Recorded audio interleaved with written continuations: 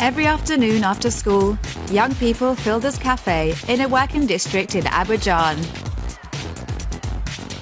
35-year-old Sadiq Bakayoko is its founder. I was 4 or 5 years old when I started playing video games. At first, we just watched our older brothers play. My big brother had a computer. As I grew older, I started playing more too, especially at university. Sadiq Bakayoko turned his passion into a profession.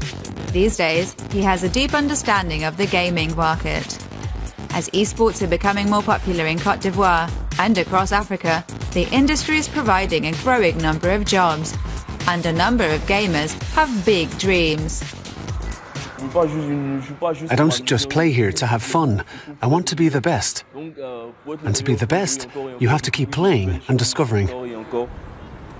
Sadiq Bakayoko wants to build the largest gaming community in Africa.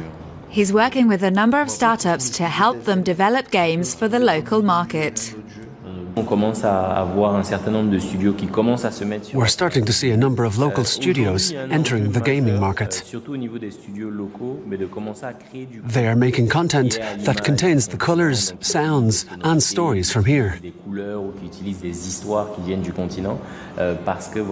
This also allows Africa to also be represented in the gaming universe. The market has a lot of potential. Internet and smartphone technology are on the uptake in Africa, and 2/3 of the population are under 35. Millions are gamers or esports viewers, and many are eager for content with which they can identify. Platform games like Broforce and Semblance from South Africa, or the action role-playing game Orion from Cameroon, were all hits. For the moment, the African market is still comparatively small. But thanks to gaming enthusiasts like Sadiq Bakayoko, this could soon change.